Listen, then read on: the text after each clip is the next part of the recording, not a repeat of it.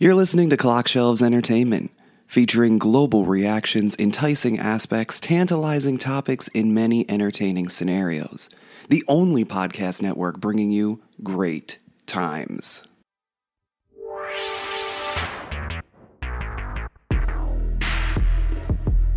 This is a Clock Shelves Podcast Network production.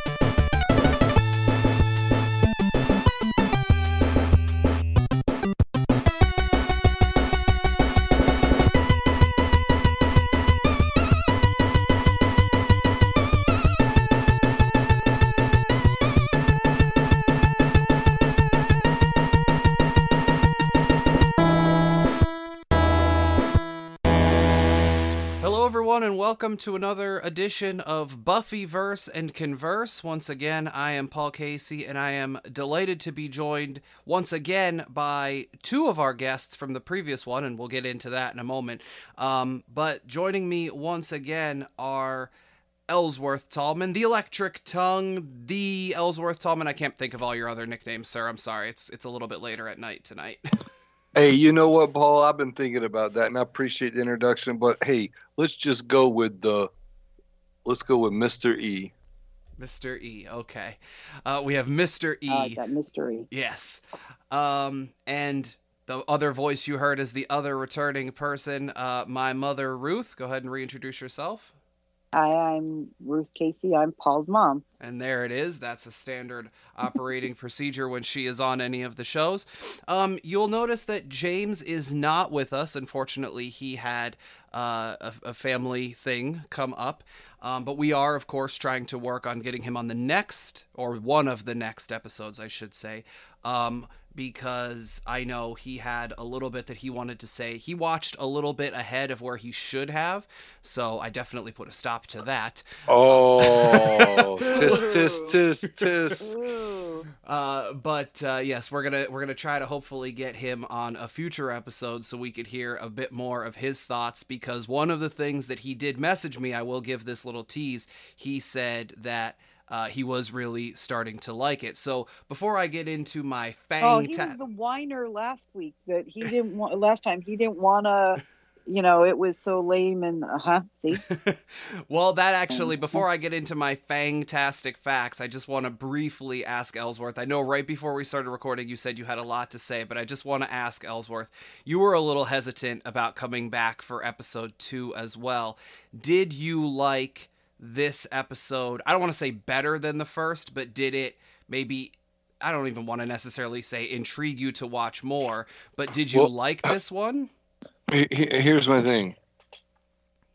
When it aired or when it played, did they play together or back to back, or Yes. was that how it was played? It was a 2-hour premiere, yes. Okay, cool. So working like that, it did. That's what the first episode ramps up. This one hits that peak, has a little bit more of the climax, and ramps back out. Whereas, you know what I mean? The first episode, it works better. It flows like this was the first episode beginning. One story told it from. Yeah, because that cold open I made myself little notes for myself, and the cold open is really odd. If there would have been a week in between, that cold open is very disconnecting. If you didn't see anything prior to that, it's like, wait, what? Yeah, no, you're exactly right. Okay. So, but I mean, it did. I don't want to. Here's my. I hope that it got better, and it is, as long as it was on, I'm assuming it did get better, and the people involved in making it got better at doing it as well. Well, kind of like what we talked about last time. It was they were literally finding their way with this as they went. There wasn't a Yeah. lot of roadmap for them No. to follow as far as But I mean, they genre didn't went. pick like a chick that like had some kind of like I don't feel like, I don't know, maybe she did have a background in martial arts, but I don't feel like she looks like she does. But I'm assuming she gets better at looking like That's she's a funny 'cause fighter as she goes on. Yeah, Because right now she's supposed to be somebody who already took down a school, and she does not quite look like somebody who took down a school before. Right, but even at that, she took down the school, but she didn't know what she was doing. So I think that's one of the things that Giles is supposed to be as her watcher and supposed to be basically her techer. Training her and preparing her, yeah. So he's supposed to be getting her ready for what's coming. Because it's funny, because I'm going to jump to all the way to the end. And one of my favorite lines that Giles says repeatedly is, "The earth is doomed." When you look at what he's got to work with, and they're gonna, the earth is doomed. Because at that point, it's not looking good for them taking anything down. One of my favorite things about recording any of the shows that I do, like MCU and Me, or Lost with Friends, or even back when we used to do Wrestling Renegades, is finding out little details about the people that we have on. And sometimes in the middle of those conversations, you get some very interesting details about who the people are. And of course, we try to present you with who those people are across the various Clock Shelves Entertainment shows. And one of the best ways that we do that is on our show, Paul and All. It is where I sit down with various people from all over the world, as I always say, and I just talk with them. And no topic is too small on our show, Paul and All, as our intro says. And I would love if you would go and check it out, if you wouldn't mind. Of course, you can find the links across all of our social media.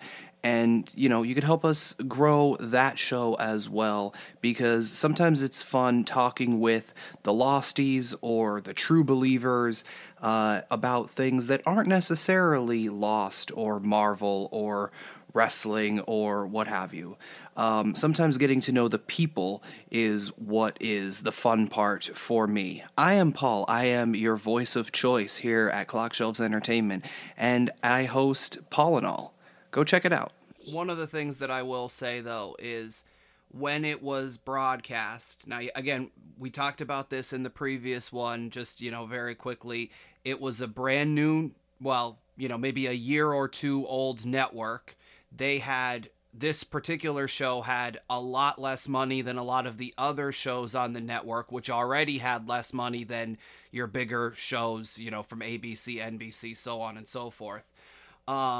And they like my mom said, they were still very much finding their footing. Now, one of the some of the reviews and things from the time did say that the fighting, the fight sequences and the choreography weren't necessarily the best. And obviously, and we know this from not just other things that we've covered here with Clock Shelves, but just all three of us knowing what we know sort of about the behind the scenes of TV and whatnot. As you go along and you become more popular, and the one thing that I love that you said there, Ellsworth, was, going as long as it did, you hope and you presume that it did get better. And there was and I know he's not here to defend himself, and I don't want to talk, and I'm not talking bad about him, but for an episode of Paul and All once, I had James watch some shows, and the first two episodes of The Office, the American version of The Office, and Brooklyn Nine-Nine. And he completely hated The Office. And he's like, oh, it's garbage. It's a trash show and all these things. And I'm like, that show went for 9 years. You could say you don't like it, but if it went for 9 seasons, I don't think one can classify that as garbage. But so I like the way that you did say that, Ellsworth. Haven't you watched that now? No. Yeah, I'm not I get The Office has a huge following, and it's got a whole cult of people who know all of the things. Have I watched it? Yes. Do I know it all? No. Do I think that it's great. It's not great. It was something that was very unique for its time and different. And it's, it was something that stood out amongst, what was being on at the time. And I get it does. It has humor to it. And I mean, if I had the choice between that and something something else, I'd probably pick something else. I respect it. I do respect it, and I respect the fact that it ran that. It's like a lot of things that ran, long seasons and stuff like that. You brought up Friends. I've never seen all of Friends, but I respect that it ran for as long as it did, and it has a huge following. One can't just say it's garbage. You know what I mean? I don't have any intentions of watching something like that, but it ran for mad long. So did shows like ER and all kinds of other weird shows throughout time have ran for long seasons. Well, yeah, if you think about it, say one of the daytime soap operas like Days of Our Lives or Gems, they've been on for forever. Are they, are they literature? No, but are they entertainment? Yes.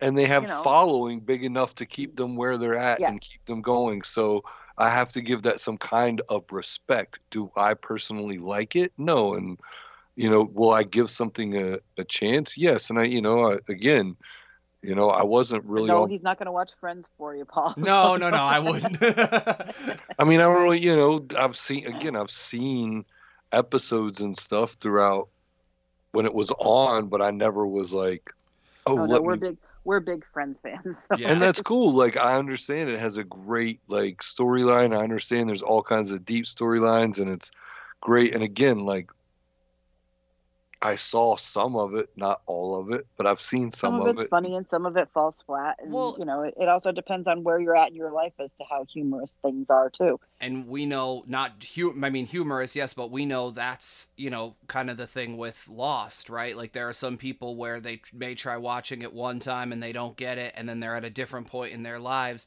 and it just clicks for them. And I'm not just saying Lost, there are other things, like they're all like that. But no, my thing is... Shot off the rip. Yeah. See, took me forever. I even talked some smack on some of it.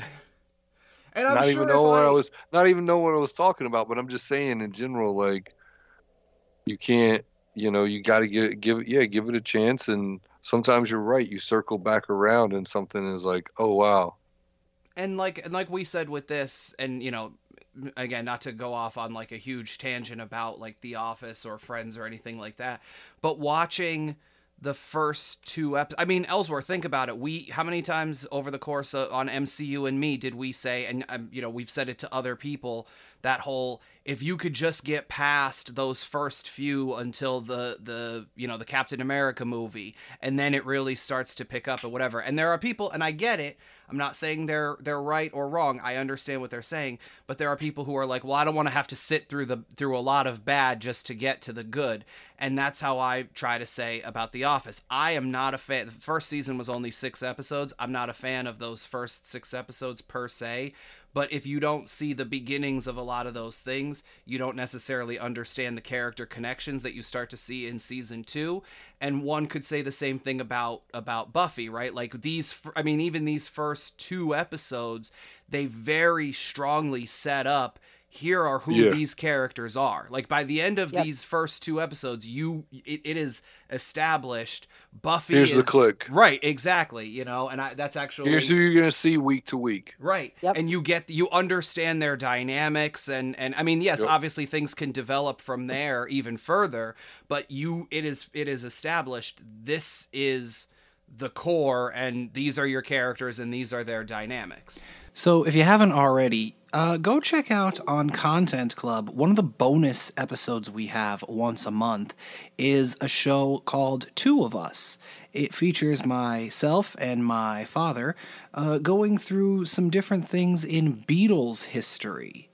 I know that may not sound like fun to some people. You may not be a Beatles fan, or maybe you're just a casual fan or what have you, but we're making some interesting discoveries along the way, because one of the things that we have with that show is I provide a lot of research and things like that, and my dad, who was alive for a lot of it, but kind of caught up later because it was happening when he was, incredibly young, but he is one of the biggest Beatles fans I know, one of the biggest Beatles fans you'll probably ever meet, if you get the chance to meet him, of course. But we kind of provide, it's almost like a sports commentary sort of deal, where I provide some play-by-play and he provides the color, meaning he can provide some context and some things because he's read various books, he's seen various interviews and heard various interviews and all of these things, and he has such a vast knowledge of all things Beatle related, and we're covering some topics that aren't necessarily the major topics when it comes to the Beatles. So if you might be interested, go check it out. It's available on Content Club right now, patreon.com/clockshelves, and it is called Two of Us, and it's us going through the long and winding road of the Beatles. Can I say that something really bothered me at the beginning? I know we're going to get into this. You're going to be like, oh, man, we're going to talk about that scene, or we'll get into it. But can I just say that something that highly, highly bothered me, and I think that it was funny because my ma walked in and looked up and saw that, like, I was like, yo, I'm watching this for the podcast. I need to get caught up and watch the second episode. And at the same time she looked up was the scene where the teacher principal is locking the gate. Yeah, Yo, first off, that's a fire What? hazard. Yeah. That's a fire hazard. Not to mention, it's illegal, I'm sure, on a lot of levels. Oh yeah. And but it's yeah, kind of like, creepy. Yeah, so he's locking the gate. You know, it's like what? Who does No. that? No. that is What year? so What year was this again? 97. 97. Were we locking kids in school in 97? I guess we were. That's just crazy. Oh man, you it know? was something I thought else. you were going to talk about Giles leaning over Willow, Well, yeah. yeah, that's kind of creepy too. You know, the way he's like leaned way over her. It's like, oh, back off, dude. Yeah. You know. Oh man, there's so many goofy scenes, and like, Yeah. I mean, I get it. They're still setting up, and they're, like you said, they're still, finding their footing. But there's just some things that are just like, I was waiting to hear James talk about the computers. oh my just god, oh my just the god. computers. Well, it was funny because when I first saw the computer, I'm looking at it going, that's the kind of computer we had, because the first computer Paul's dad and I had was a Macintosh. Like it had a 9-inch screen, and there was no internet at that point. There were different companies that had their own. Like we signed up and paid for Prodigy, which was its own Wow.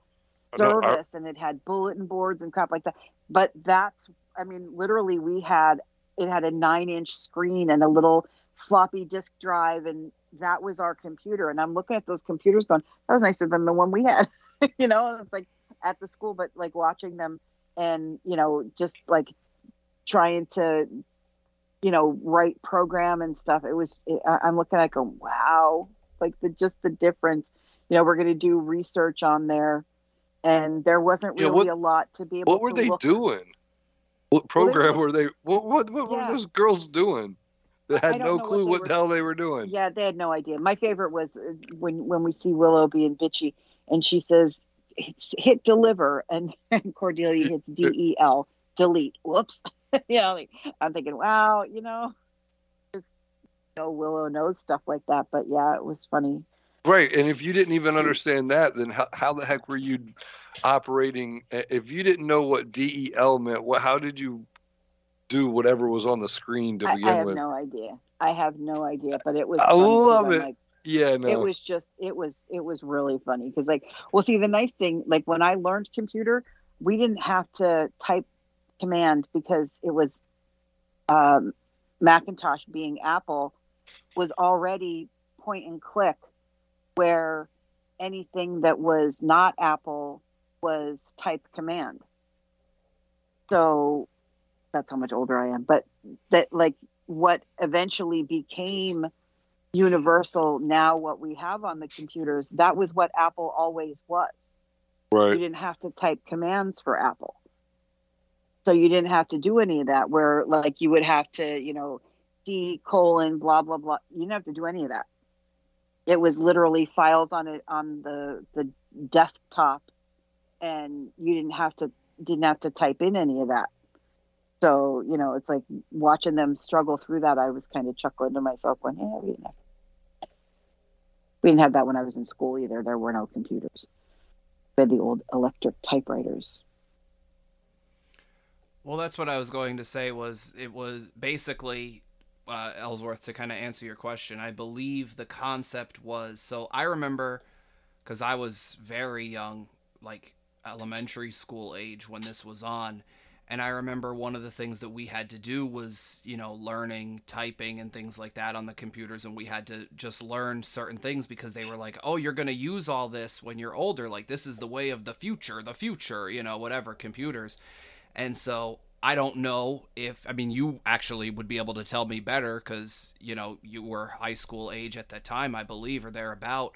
So in high 97? school. Yeah. I was, let's see, I would have been a freshman. So were you learning to, maybe? A junior? No, freshman? I don't know, man. Yeah, about a freshman. But were you having computer classes and learning how to write I had code, not code, but not necessarily write code, but write learn how to create folders and all that sort of what's incredibly basic stuff now, but yeah, basically. It was more typing, I feel like, than anything, but yeah, because then it was computer basics. Yeah, because by then it was user free. But you still had to type commands in, right? Right. Yeah. Yeah. So basically, that's what they were doing, was learning how to type commands. We never had to learn that because our computer was a Mac, so it already had. We didn't have to do commands. Yeah, it was all the file was already there. You just clicked on now, like you do now, where you just point the arrow and click on whatever. It was like it was like :/file/ delete / it was all kinds of weird. Yeah, that's what we call folder / desktop / Yeah. Well, yeah, Ellsworth's file without the apostrophe. Right, because because what you were doing was you were creating a command for the computer to follow. And now the computer already it knows when you click on this button, it already has all that information. It's a shortcut to that. Yeah. Whatever, because if you when you click on the file, it'll still say file / blah blah blah blah blah. You just don't have to put all that in there. You can drag and drop and all that stuff. But hey there, folks. Just taking another break to remind you to check out our social media pages. We're trying to grow those, and we're wondering what you want to see more from us. You can let us know your feedback on our shows. You can let us know feedback on just about anything, really, over on our social medias. You can make requests for various guests that you want to maybe return to certain shows, or you can give us topics. You can check out all of that, and you can even find pretty much across the various platforms the people that have been on our shows, because we follow them and are followed by them pretty much everywhere. On Facebook, Instagram, and Twitter, we are Clock Shelves. Of course, that's CLOCKSHELVES. We are trying to grow our social media presence, as I said. So in addition to us trying to post as often as we post new content for you, we're also trying to make everyone else aware of our social medias. So make sure you go give us a follow, maybe even share us sometimes, when we post new stuff. It's at Clock Shelves. That's CLOCKSHELVES on Twitter, Instagram, and Facebook. But yeah, what a difference. Just learning that stuff. It's, I kind of wanted to see what James had to say about the old computer stuff, because he was like, the technology. James didn't show up. Yeah. So. When he's on the next one, I'll tell him that we teased him on this one, but I'll definitely make sure to ask him, because I'm sure that technology is going to come up again. So I have my Fangtastic facts for this episode, just very briefly. The 4 that I put were the line towards the very beginning where Giles says about, contrary to popular mythology, that was one of the lines that everybody, including Joss Whedon, the writer and creator, thought that he would get a lot of heat for, because, it's basically going against all of your major religions and calling them mythology, which is not really especially then, was not really a popular thing. And they also thought that the scene with Luke and the Master becoming one, where Luke becomes the vessel and he, that was so communion. It was well, like, not even that, but I believe it's on the commentary.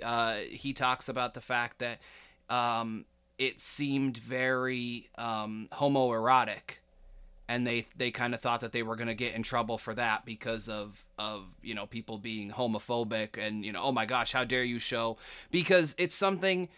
I saw less that than him kneeling and kissing his hand, which is very papal, and then Right. taking the blood and like biting him, taking the blood, and then him literally marking his forehead. That was so, communion like, it was that's what I got from that, was more that than homoerotic. Yeah, see, like I said, a lot of I know that there was some talk, and like I said, I believe on the commentary he mentions it, because people thought it was going to be sort of controversial, because there was a bit, and it's something that the show, I don't want to say established, but in comparison to some other like vampire things that would come later, like your Vampire Diaries. I don't know how True Blood handled the situation, but a lot of times, in the Buffy verse, guys don't necessarily turn other guys into vampires, because to be in this and in a lot of vampire mythology, the human has to suck the vampire, has to basically ingest the vampire's blood. The vampire doesn't necessarily have to ingest the person's blood, but and I believe Buffy even says that in the very first one, where she says, it's a whole sucking thing. And so within this mythology of the Buffyverse, guys don't necessarily tend to turn other guys into vampires, because they try to portray it as something of like a sexual thing. So they didn't necessarily, especially very early on, this being the second episode, they didn't want to get into that too much. Especially because she said it's a whole sucking thing. Right, exactly. But Fangtastic fact number 2, we officially, we said it in the previous podcast, but we officially find out Angel's name in this episode, and we get the introduction of Harmony. I don't think they referred her on screen as Harmony, but in the credits they do. That is Cordelia's friend, that the blonde that she's talking to in the computer lab. And she's just like, oh, she's working on something else, talking about Willow. That's Harmony, and she becomes a recurring character pretty much throughout the rest of the franchise, actually. Now you know this, but I wonder, Paul, was the character that, I don't know, did we find out her name is Darla? I don't remember if. Oh yes, in the very first scene we do in the previous episode, yes, or not the very first scene, the scene where she turns around and she's flirting with Jesse in the bronze. Yes. Do we know, like, it has nothing to do, but do we know that whether or not they were setting her up, or was she just supposed to be like a one-off character, because she eventually comes back? But so I'm just curious if that was something that was planned. No. So in this one, actually, so I'll skip ahead. I'll switch my 2 Fangtastic facts here.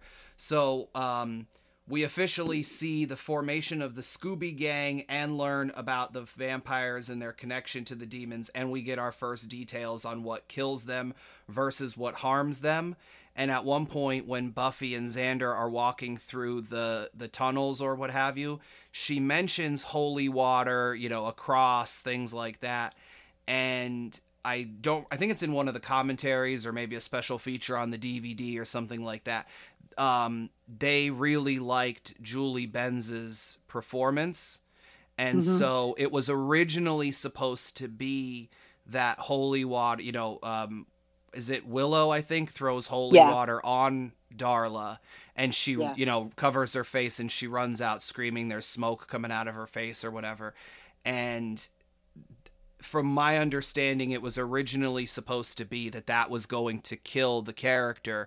But like you said, they liked her and her performance, so she did end up coming back. So it was kind of established, okay, holy water just like hurts them. Burns. Yeah, it burns. Yeah. So it's similar to putting a cross on or, what have you, where it can repel them for a little bit, but they don't die from it. Yeah. Hello, all listeners of Clock Shelves Entertainment. I am Jacob, known as the Streaming Demon over at Renegade Pop Culture. Need a distraction from all the chaos in the world? Well, so do we. And that's why we discuss all kinds of media that we love. Movies, cartoons, music, comics, games, you name it, we cover it with giving respectful, honest, and enthusiastic perspectives. Find us on Podchaser, Banana Meter, Anchor, Spotify, Apple Podcasts, etc., or hop over to RenegadePopCulture.com. Renegade Pop Culture. Need an escape? So do we.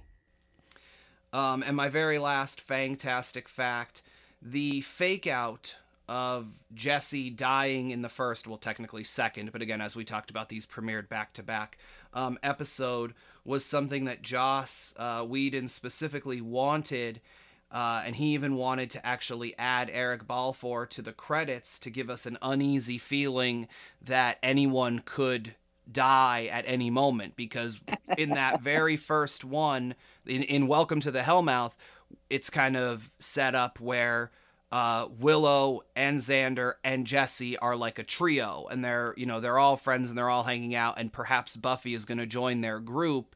And then by episode 2, I guess, technically, Jesse passes away, or he dies, gets turned into a vampire, and then he gets staked by Xander, and sort of. Yeah. Yeah. Well, there's like no. The reason I say that is because there's things later on. I don't think it's necessarily in the show, but when they continued the show in comic book form, he mentions the fact that all those years later, he still doesn't see the demon. He still sees the face of his friend that died right in front of him, basically at his hand. So he, even though the person, somebody pushed him, he was holding the thing. Yeah. Yeah. So he still feels guilt about that because responsible for it. Yes. What a wimp. Well, the idea is that, we see, we don't necessarily see the evil, you just see. And Giles specifically tells him, hey, more than any one of my friends turn into a vampire, they all getting killed. All of them. Yep. No hesitation. Every one of my friends, family, all of them murked, killed, pop. Well, that's the thing is, Giles specifically vampire, says, zombie, all gone. Dead. You or me, it's gonna double be... tap. Like in Zombieland, yep. But that's the thing is, Giles specifically says, more than once, it's not your friend. You cannot look at him like that. Yeah. But like I said, and get, not to get way too far ahead, but by the end of the series, and even by the end of this episode, Xander knows, what goes bump in the night, basically. And still, all those years later, like I said, he mentions that he still only sees the face of his friend, not the demon that sort of took its, not the evil thing that's wearing his friend. Right. Yeah. Exactly. Which is that's kind of weird, because that's a supernatural thing where they're wearing, the demons are wearing someone else. But, and I understand what they're trying to do by doing that, and I get it. Hey everyone, it's James, recurring guest on Paul and All. Just taking the time out here to let you know about a special bonus episode of Paul and All available right now on Content Club. In it, Paul and I discuss a failed pilot, How I Met Your Dad. We were prepared for How I Met Your Father. Yes, there are two different shows. This episode will never be released in the main feed, so go check it out right now at Content Club, only at patreon.com/clockshelves. Thank you. But so, yeah, and like I said, he wanted to give Joss, that is, he wanted to give sort of that uneasy feeling for us as the audience that anyone could go at any moment. And literally the only reason that Eric Balfour wasn't in the opening credits is because they could not this is how tight the budget was, and it also goes to show how much things have changed when it comes to, putting together just the concept of, an opening credits sequence, which I could do, in about 5 minutes. If I had all the pictures and video, I could probably put something together in about 5 minutes on my computer right now. They could not afford to get 2 different sets of opening credits made, one with him in them and one without him, for the the future episodes. So that was the only reason that he wasn't included. And I thought that obviously we, like, Mom, just based off of other Joss Whedon things, but Ellsworth, I thought you could sort of appreciate just that concept because Lost tended to do that, where basically anybody could, the concept at least, that anybody could go at any time. Oh yeah. Yeah, Joss Whedon has a tendency to kill off his main character, so I think, yeah. I mean, that makes it a little more realistic and stings and keeps you a little more like on edge. And well, that's one of the things that happened in Game of Thrones, right? Oh, you never God. knew which character was going to bite it. I've And never seen any of them, so I have listen. no idea. They did such a. Honestly, I kid you not. You never know who's going to go. Unbelievable amounts of people go from being people you hate to people you like, and people you like go to people you hate. It's insane. Well, I've seen where they take a book and they mark like the scenes where in like the first Game of Thrones book and how many people die, and you look at the book and it's got all these red flags in it, And, oh my God, it's insane. But that's not even because they didn't stay true to the book. Well, that's what I was just going to say, was, if I'm not mistaken, one of the main characters in the book, and he appears throughout the entire book series. He dies in the I think he dies within like the first few episodes of the first season. Yeah, they did. They definitely changed. No, I mean they changed some stuff, and they didn't talk about, like, there's a lot more to do with like the history and the lore and in the books, but it's still, I mean, it just in the show in general, it goes to show you that, like, as a reference, just using a show that they did a very well job of doing that. Again, I was not about the show at all at first. Yeah, I've never seen it either. People tell me I should, but I've never seen it. Hey, to each their own, man. People tell me I should watch Buffy the Vampire Slayer, but Well, yeah, but you are. Well, I mean, I've watched 2 episodes. Yeah. So, one of the things I have in the little notes that I made for myself, although some of the stuff is rough, like we talked about, the fighting scenes are like not good. And if you watch them close, you can kind of see her body double. Some of the scenes, because her body double is way heavier than she is. That's not, she's just a bigger boned person. But some of the camera work is kind of really cool. Like, there was the scene where they're walking through the tunnels and they hit a flare off from the cross, which of course we know that plays into it later on, because she gives Xander the cross and tells him, and that's what he uses to go against Jesse. But just there's that scene where everything is dark, and then they show her face and the light hits that cross and flares out, which I thought was kind of neat. And I'm not a photography person, but I thought that was kind of cool. And then there was another scene where they when the vampires were there and they show their like raggedy nails, like, yeah, that would, like, they backlit the nails. And it was like, okay, that's just creepy, but that was the idea, is that they're supposed to be, because I know weird things in useless knowledge, but they say there's two things that continue to grow even after you die for a short period of time, and that's your nails and your hair. Which is actually not true. It's just that everything Well, else shrinks around those shrivels, things. right? Yeah. But it seems that your nails get longer. So it does and it doesn't, because the skin shrinks and pushes your nails forward, so they kind of grow. They're not actually growing, but so the fact that their nails are longer and raggedy is kind of interesting. It's like that. I have a question. So, according to this whole thing with the harvest, right? The whatever his face is says 70 years ago, blah blah blah. Okay, 70 is only 60 years, right? This is 1997. Yep. So supposedly there was an earthquake in that area in 1937 that buried. That's what him. even when Willow does her research, that's what she says, because she says the fact that there was like a church, which is what he's trapped in. There was a church and like the part of the town swallowed it up. As I say, because there's no, like, I didn't see any like major earthquakes in 1937 Well, I'm pretty sure in real life you won't find Sunnydale on a map. Well, So. No, I know that, but I'm saying, like, in Sunnydale there was an earthquake. Okay, but 70, like, in the scope of, like, the fact that there's lore about this, it's only 60 years. That 60 years ago that this happened, that this harvest is supposed to go on and whatever. And so, like, I don't know, it just doesn't seem like very long in the scope of things.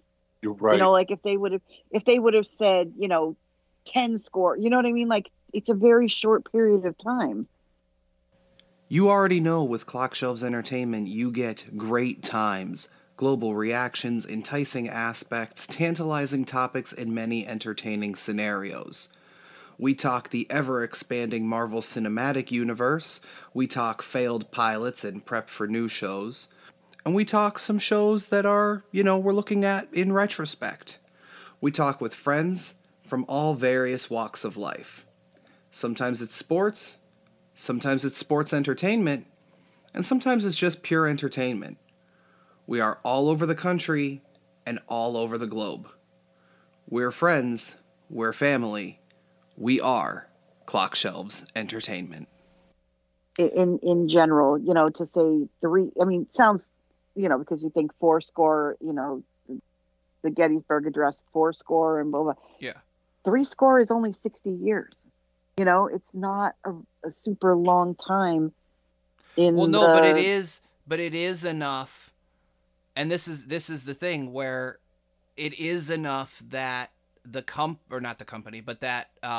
town can basically forget about what may have been happening. Yeah, I guess. You know what I mean? Because that's, grandparents and, they raise their...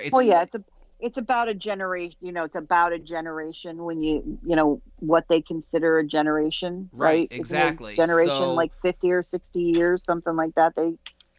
Yeah. So I think they're making generations longer, but that's about an average for, yeah. But like I said, it just seemed odd to me that that's in the history of, the earth is, millennia old, but this thing happened 60 years ago and we've got all this lore on what happened. I mean, maybe there's lore on the harvest and this guy is just the issue, but I don't know. It just seemed weird. A weird amount of time. So Giles specifically says that they're waiting, that, like, not all of them, and we kind of find out a little bit more about this particular sect of vampires, that they, led by the Master, they're waiting to bring about the return of the old ones. Yeah. Right? And because he specifically says about that. So you look at even what is it, like, I don't know if it's the correct pronunciation is Haley or Halley's Comet comes every whatever, like 75 years. Yes. Yeah. So, you know what I mean? So why Yeah. couldn't the opportunity for the harvest I come guess. every I 60 years? I guess. Yeah, I mean, I see both sides of it. I get. Yeah, it seemed like It seemed like it should be a little longer. Yeah. Yeah. 60 years Also- does not seem like a long time, but you're right. Also, Luke is feeding to feed the master. The man had no blood on his mouth. There was no blood on the victim. Excuse me? And why Can I did s- they not check Jesse? Buffy's smart enough to know that they found him. He's been with the vampires for at least 12 hours. Why didn't she check him for a bite mark? Because Xander was there. Okay. That's what I mean, and yes, I'm being an apologist for it, but that's what I think, because Xander was there, because Xander was very much like, oh my gosh, my friend, he's all good and whatever. Yeah, but you understand what I'm saying, like, as far as the whole, like, did you see, like, when do you remember what I'm saying about as far as Luke? Yeah. Yeah. 100%.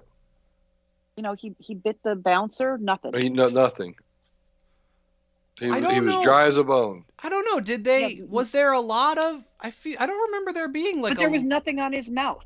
There Like, was no nothing. blood. No, I There understand was that, but I'm abs- saying I don't remember, just in the show in general, like as the seasons go on, I don't remember there being a lot of, like. But there is blood, because I mean, realistically, they've got all those teeth and everything. And did angels? It's going to sound weird because I've noticed weird things. I think that David Boreanaz had what's it called? After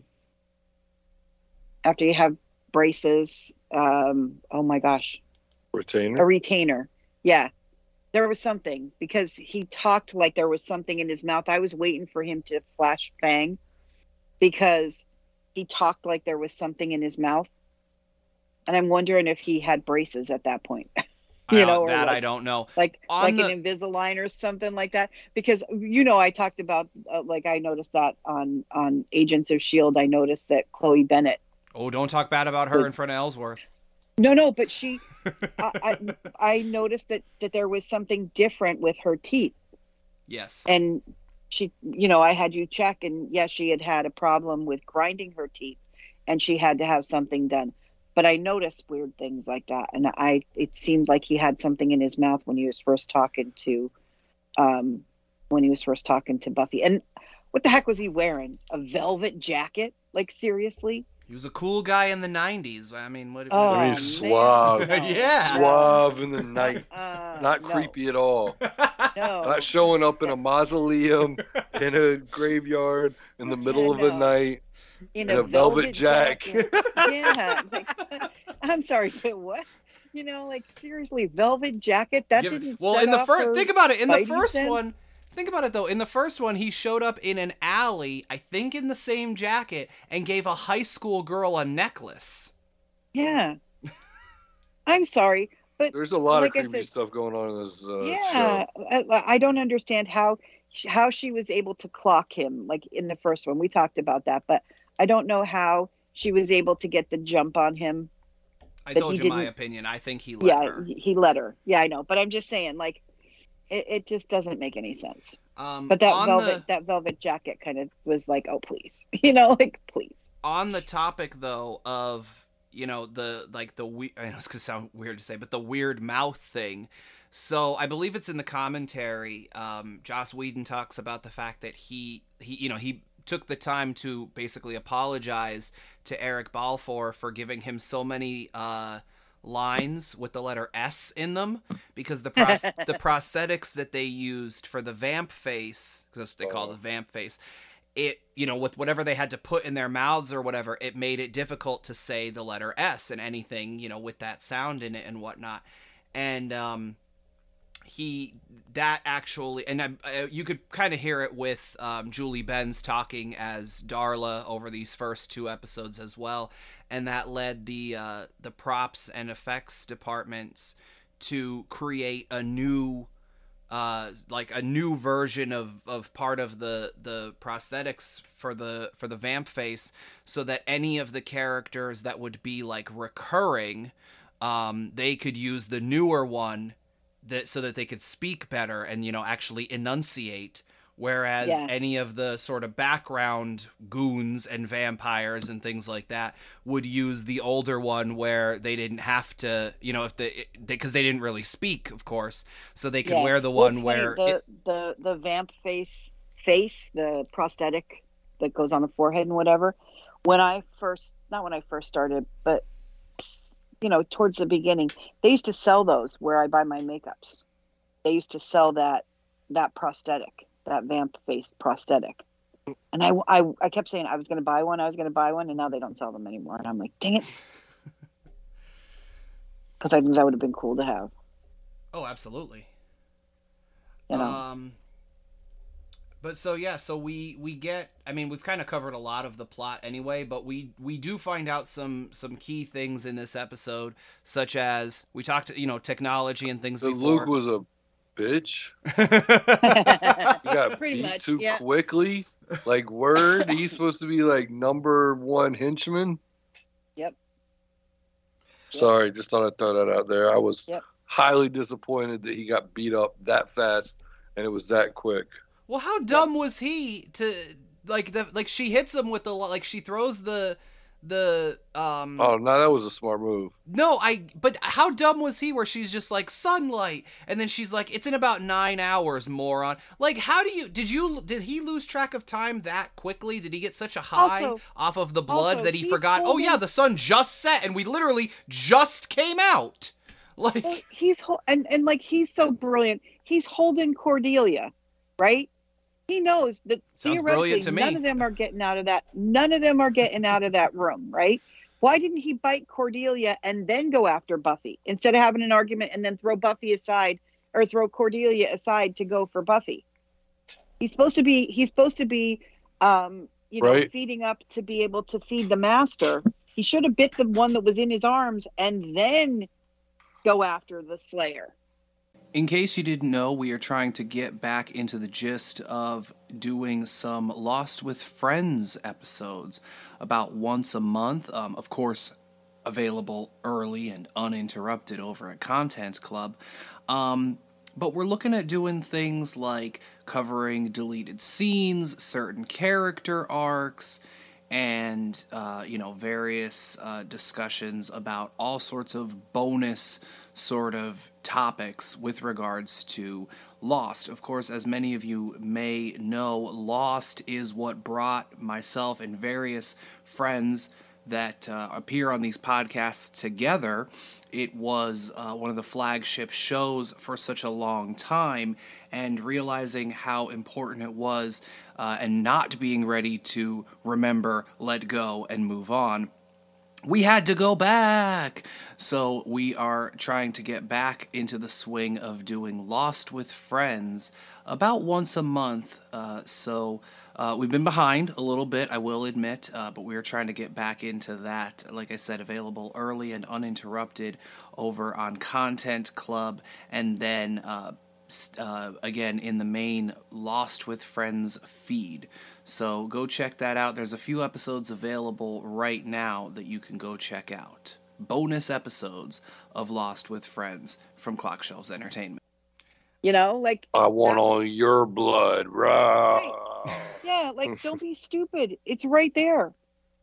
You know, you're just going to make yourself stronger by Man. feeding. You know, but no, he tossed her. Of course, we know, theoretically, he's not going to kill Cordelia, blah, blah, blah. But, you know, you never Well, know. no, actually, I would have thought the quote unquote logic would be if he bit into Cordelia, that leaves him vulnerable to an attack from Buffy at, where she could just like throw something at him and he wouldn't, his senses wouldn't all be on alert. Whereas if he throws her to the side, he's completely focused on her, on Buffy. Yeah, I don't think so. Because he wasn't completely focused on the bouncer. He paid attention to what else was going on. It just didn't make sense. Well, yeah, but you don't have to be focused on a bouncer. You should be focused on the Slayer. I understand that, but what I'm saying is his focus wasn't completely on his food at the time he was going after the bouncer. He was watching what else was going on. If he bit Cordelia, he could have still been watching what else was going on.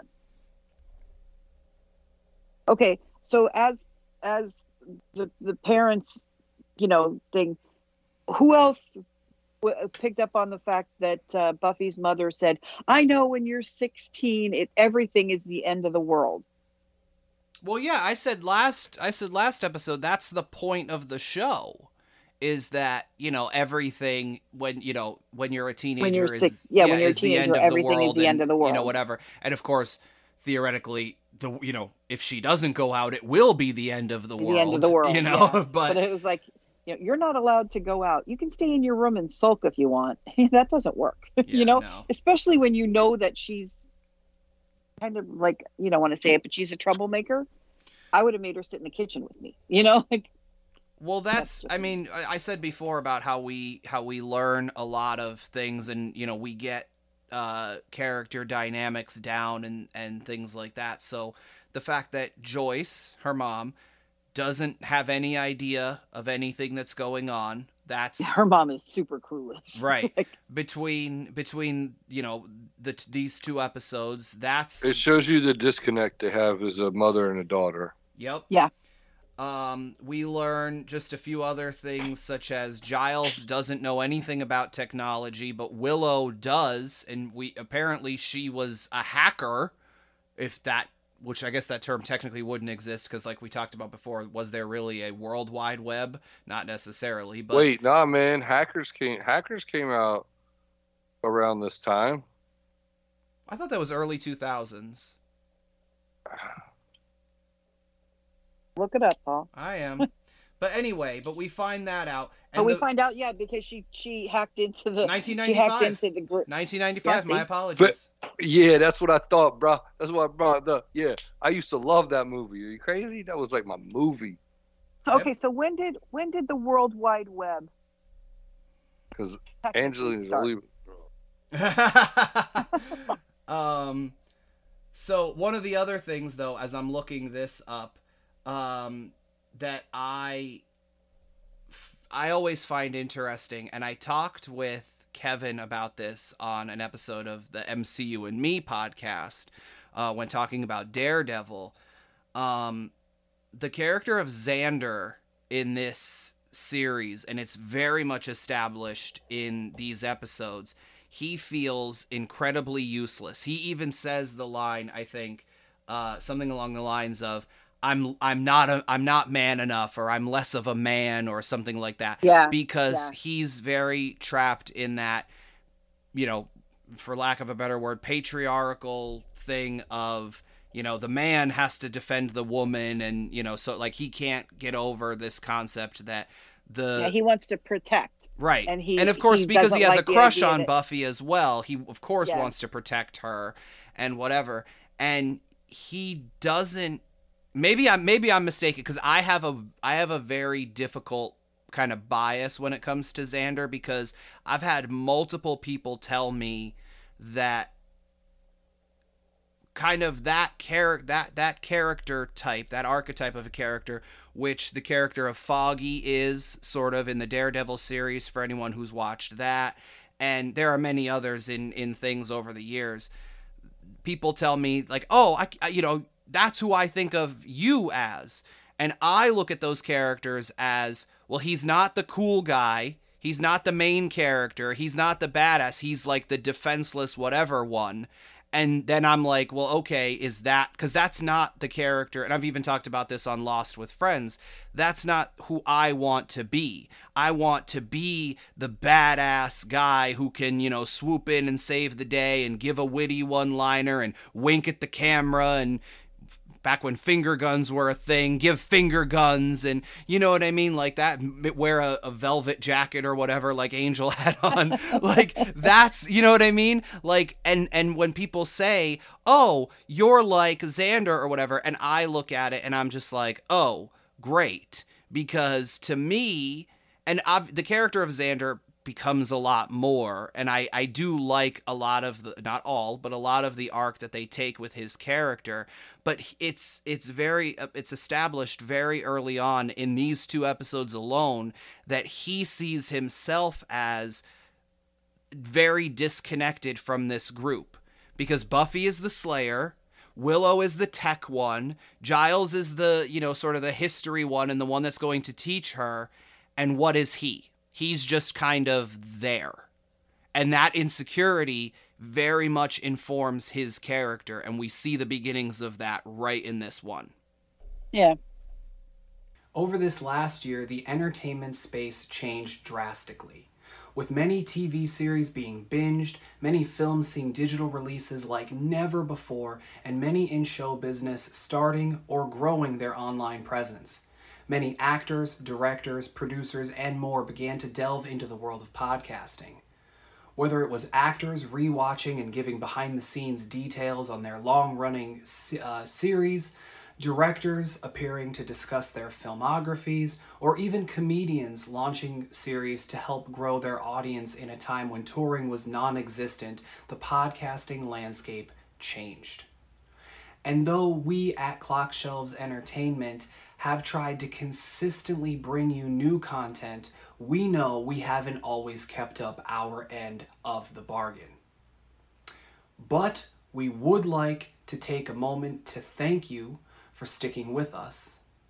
And with so many options out there, we began to question how we exactly fit into the current space. We realized that although we may not have those involved in your favorite Marvel films or your favorite TV series or music genre, we have the unique fan perspective. We have something no one else has. Global reactions, enticing aspects, tantalizing topics in many entertaining scenarios.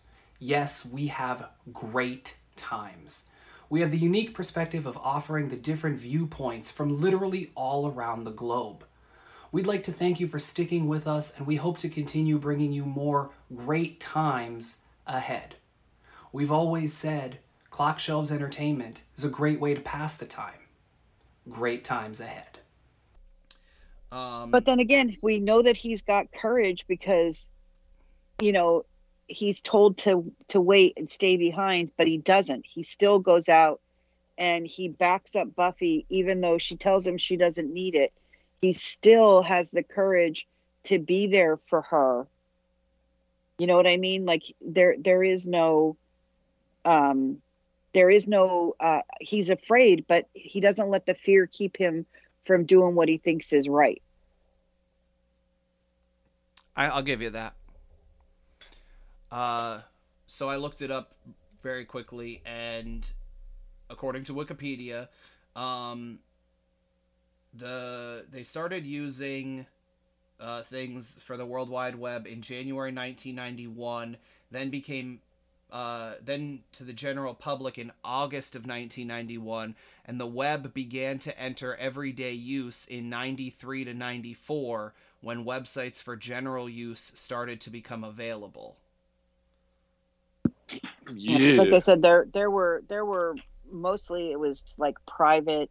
Like I said, Prodigy was one. I'm trying to think of who else there was before that. Well, like AOL was kind of that, right? Like no, because AOL was still part of the World Wide Web. Like Prodigy was its own. Like you couldn't contact anybody outside. Well, I guess AOL too, but you couldn't contact. Like if you were on Prodigy, you couldn't go to anything other than a Prodigy, some kind of Prodigy site. It was all through Prodigy. Sort of like when you're on YouTube, you can go to different YouTube channels, but it's all through YouTube. Yeah. There was no go from like, you can go from Facebook to, I don't even know, like, go from one website, a cooking website to this website to that website to different website. If you were on Prodigy, everything was through the Prodigy server, and that was it. You couldn't go anywhere that wasn't part of the Prodigy network. CompuServe was another popular one. Yes. Yeah. Um, And if you If you had Prodigy, you could only communicate with people who had Prodigy. Even email didn't work from Prodigy to CompuServe. It was one or the other. Like AOL, you could send an email theoretically to another server. Right. To Yahoo or, you know.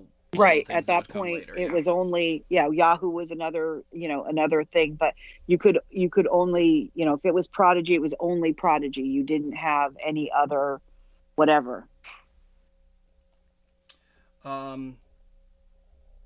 mean, we kind of, just very looking through everything, we kind of touched on, I think, most of the major sort of arcs and the storyline of this episode.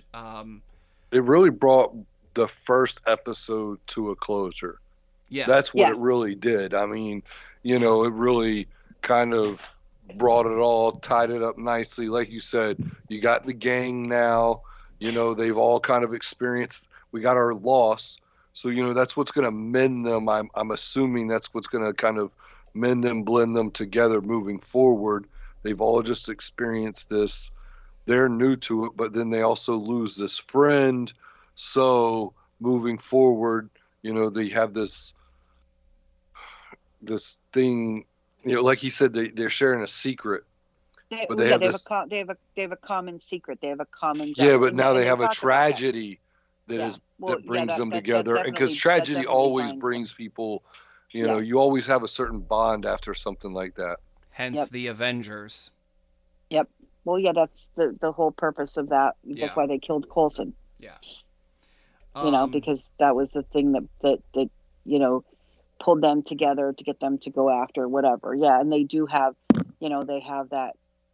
The one thing what could have been a bigger tragedy with the Bronze, Oh, wait, I have one more thing. How bad were the props?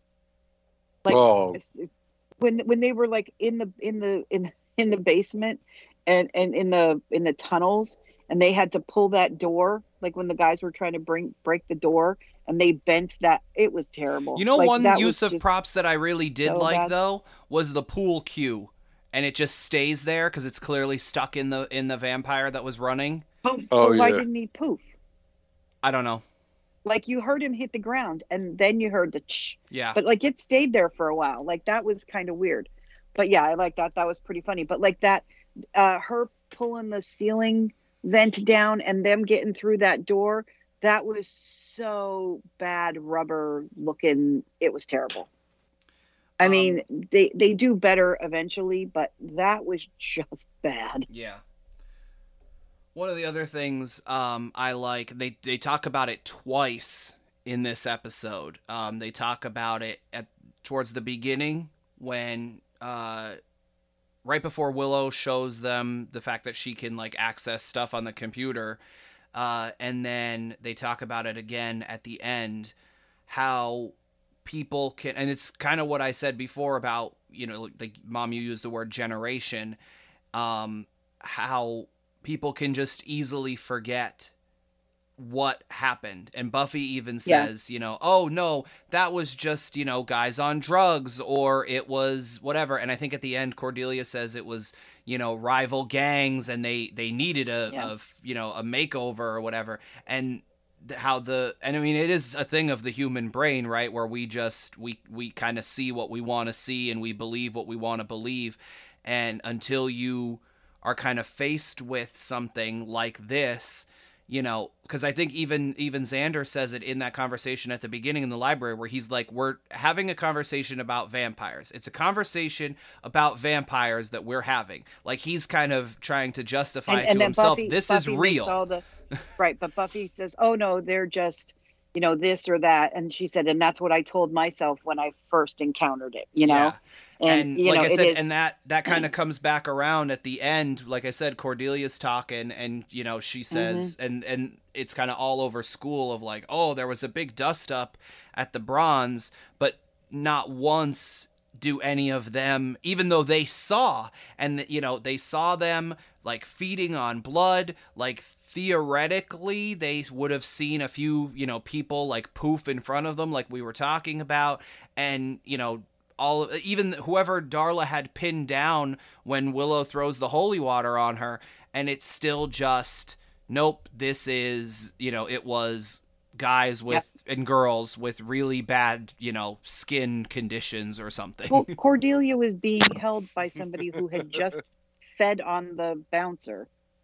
She watched him, let go of the bouncer who he had drained, drop him on the ground and grab her. And, and she just, it was just bikers. There were definitely some inconsistencies, but.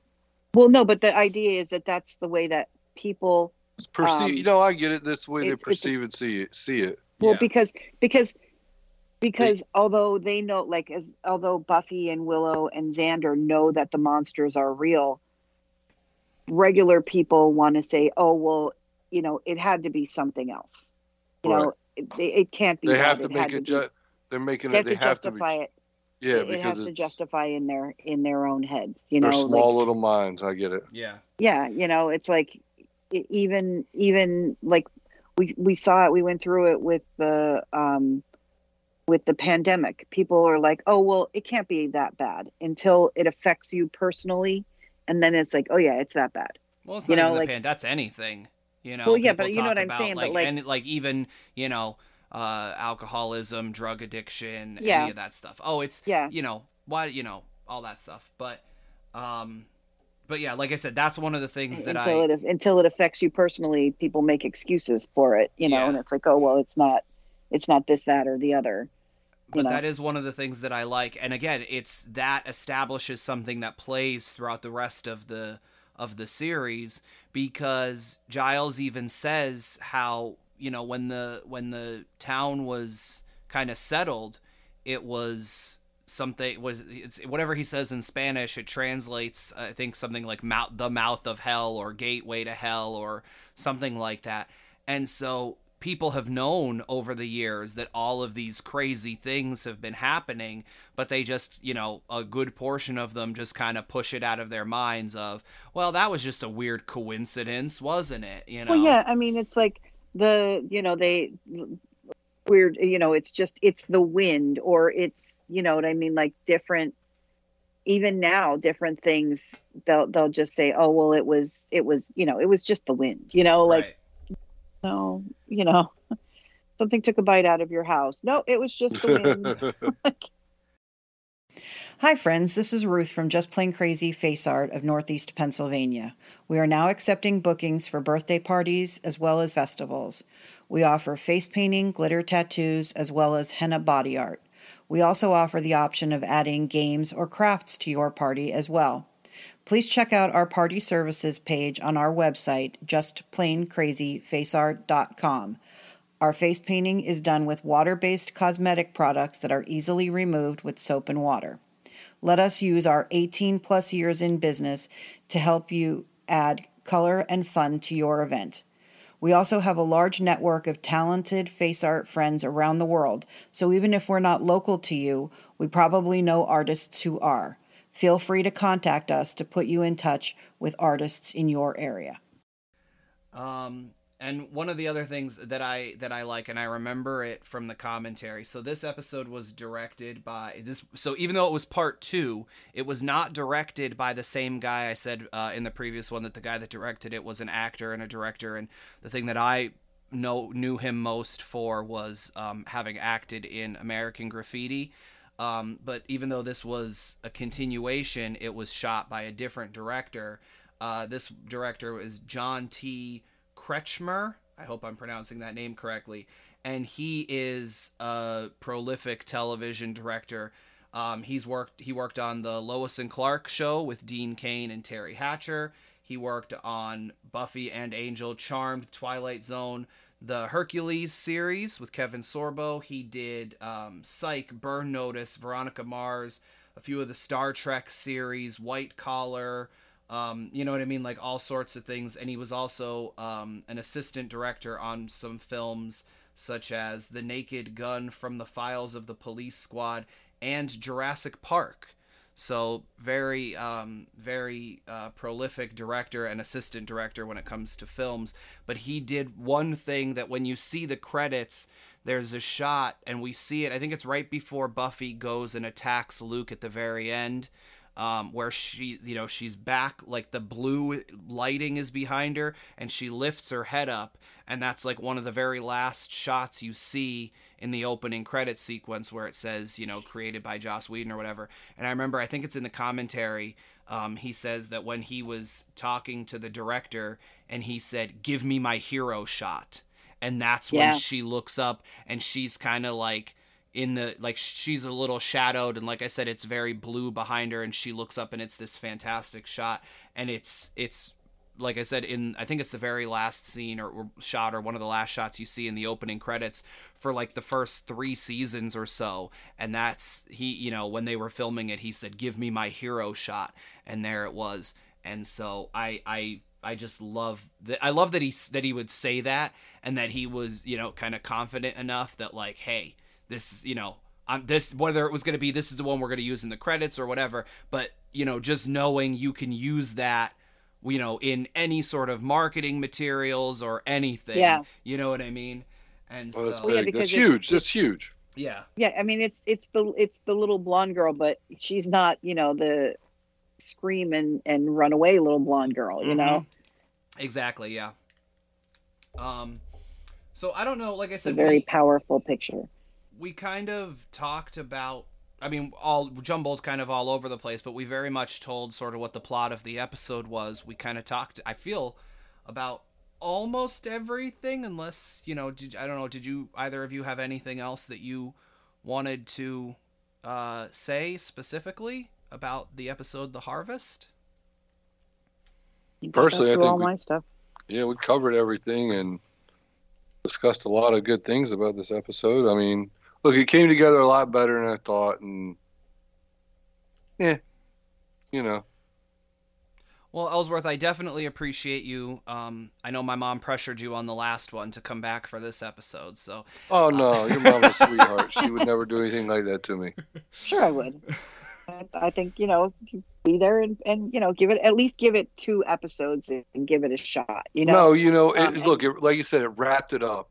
I got a good idea, and like I said, I know going forward it has to get better because it stayed on for so long, and I'm glad that it does because Would you be willing to give it more of a shot, or are you done? I don't know, but I'm not going to ask you to be on the next one. Don't worry. Okay. But maybe a random episode. Maybe a random episode down the road. I might watch just to be like, holy moly, this is where we're at. I don't know what's really going on in the general overall big storyline, but as someone who watched the openings and then watched, a random episode down the line, I'd be willing to maybe do something like that. Maybe when he gets to the end, like if you haven't watched any in between, like to see how they end the season, Sure, like yeah. to see the difference. Like that'd be an interesting bookend when he gets to the end and go, okay, so this is where we left it at the beginning, and then what a difference, however many episodes just in one season. So then going forward, that, like, because it does get better. And like we talked about the fact that realistically Buffy is untrained. The power that she has as the Slayer, the strength and all that is hers because she's the Slayer. But like in the last one, he says to her about, reach out with your feelings to know where the vampires are. Like he's got to teach her how to do that, and so it's a learning thing. So she doesn't have the best fighting form because there's a lot of gymnastics if you look at it, because she was a cheerleader. So you see a lot of gymnastics. Well, the funny thing is in her fighting style. The funny thing is, as much as, it kind of, again, kind of like the show being a metaphor, all of them, like the entire show itself is sort of a training sort of thing, right? Because as much as, Sarah Michelle Gellar was on All My Children, and she'd been acting since she was I think 4, 5, 6 years old, something like that. Allison Hannigan had been acting since she was incredibly young as well. I believe Anthony Stewart Head, who plays Giles, has been in things for, I think, most of his life over in England, and of course, some things, internationally and what have you. I think David Boreanaz, this was his first job. I think Nicholas Brendan, who plays Xander, I think this was one of his first jobs as well. And although Joss Whedon had worked on Roseanne, and he had written some film related things and stuff like that, this was really this is a big difference from Roseanne, right? Well, no, but I'm just saying this was his first time running a show, and for all of them, it was sort of their, they were all learning even just how to do, how to film on such a tight budget, get what they wanted done, and even the characters. So not only, it's one of those things where not only does Giles have to learn what Buffy knows and doesn't know, but now this is sort of where the character of Buffy, and it happens, spoiler alert, it happens over and over again, but you very much see it here in these episodes. Like, I think you can walk away going, oh yeah, like when I tell Ellsworth this, I'm hoping in his mind he'd be like, oh yeah, that makes sense just based off of what he's seen in these 2 episodes. The character of Buffy a lot of times sort of is like, damn tradition, I'm going to do things my way, or, what have you. And she does that a lot. And one of the biggest things is the fact that she has, basically 2, for lack of a better word, civilians now working with her and helping her in these things, because Giles, like, he's a watcher. That's what he has been trained to do, and she's the Slayer. But there's now 2 civilians, like I said, for lack of a better word, with them, helping them, which never really happened before.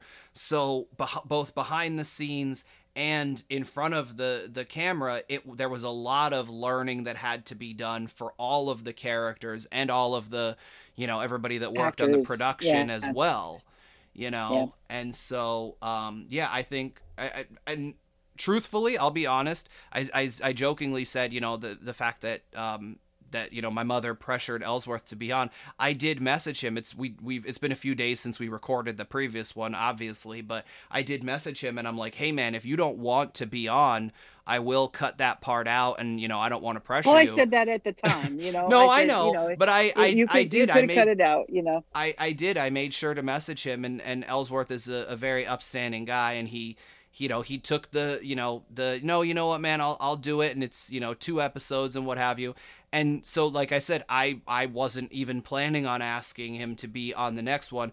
I'm sure because I had the thought as well, maybe, down the road somewhere, hey man, do you want to hop on this random episode? And I'm sure, I'm fairly sure he would have said, yeah, absolutely. But yeah. But I am happy, Ellsworth, and I thank you very much that you took the time to watch these 2 and record, because I know it, especially based off of sort of the discussion that we had in the first one, you weren't feeling it. So just based off of kind of what we were discussing here, and you even said it yourself, because this kind of gave conclusion to everything that was set up.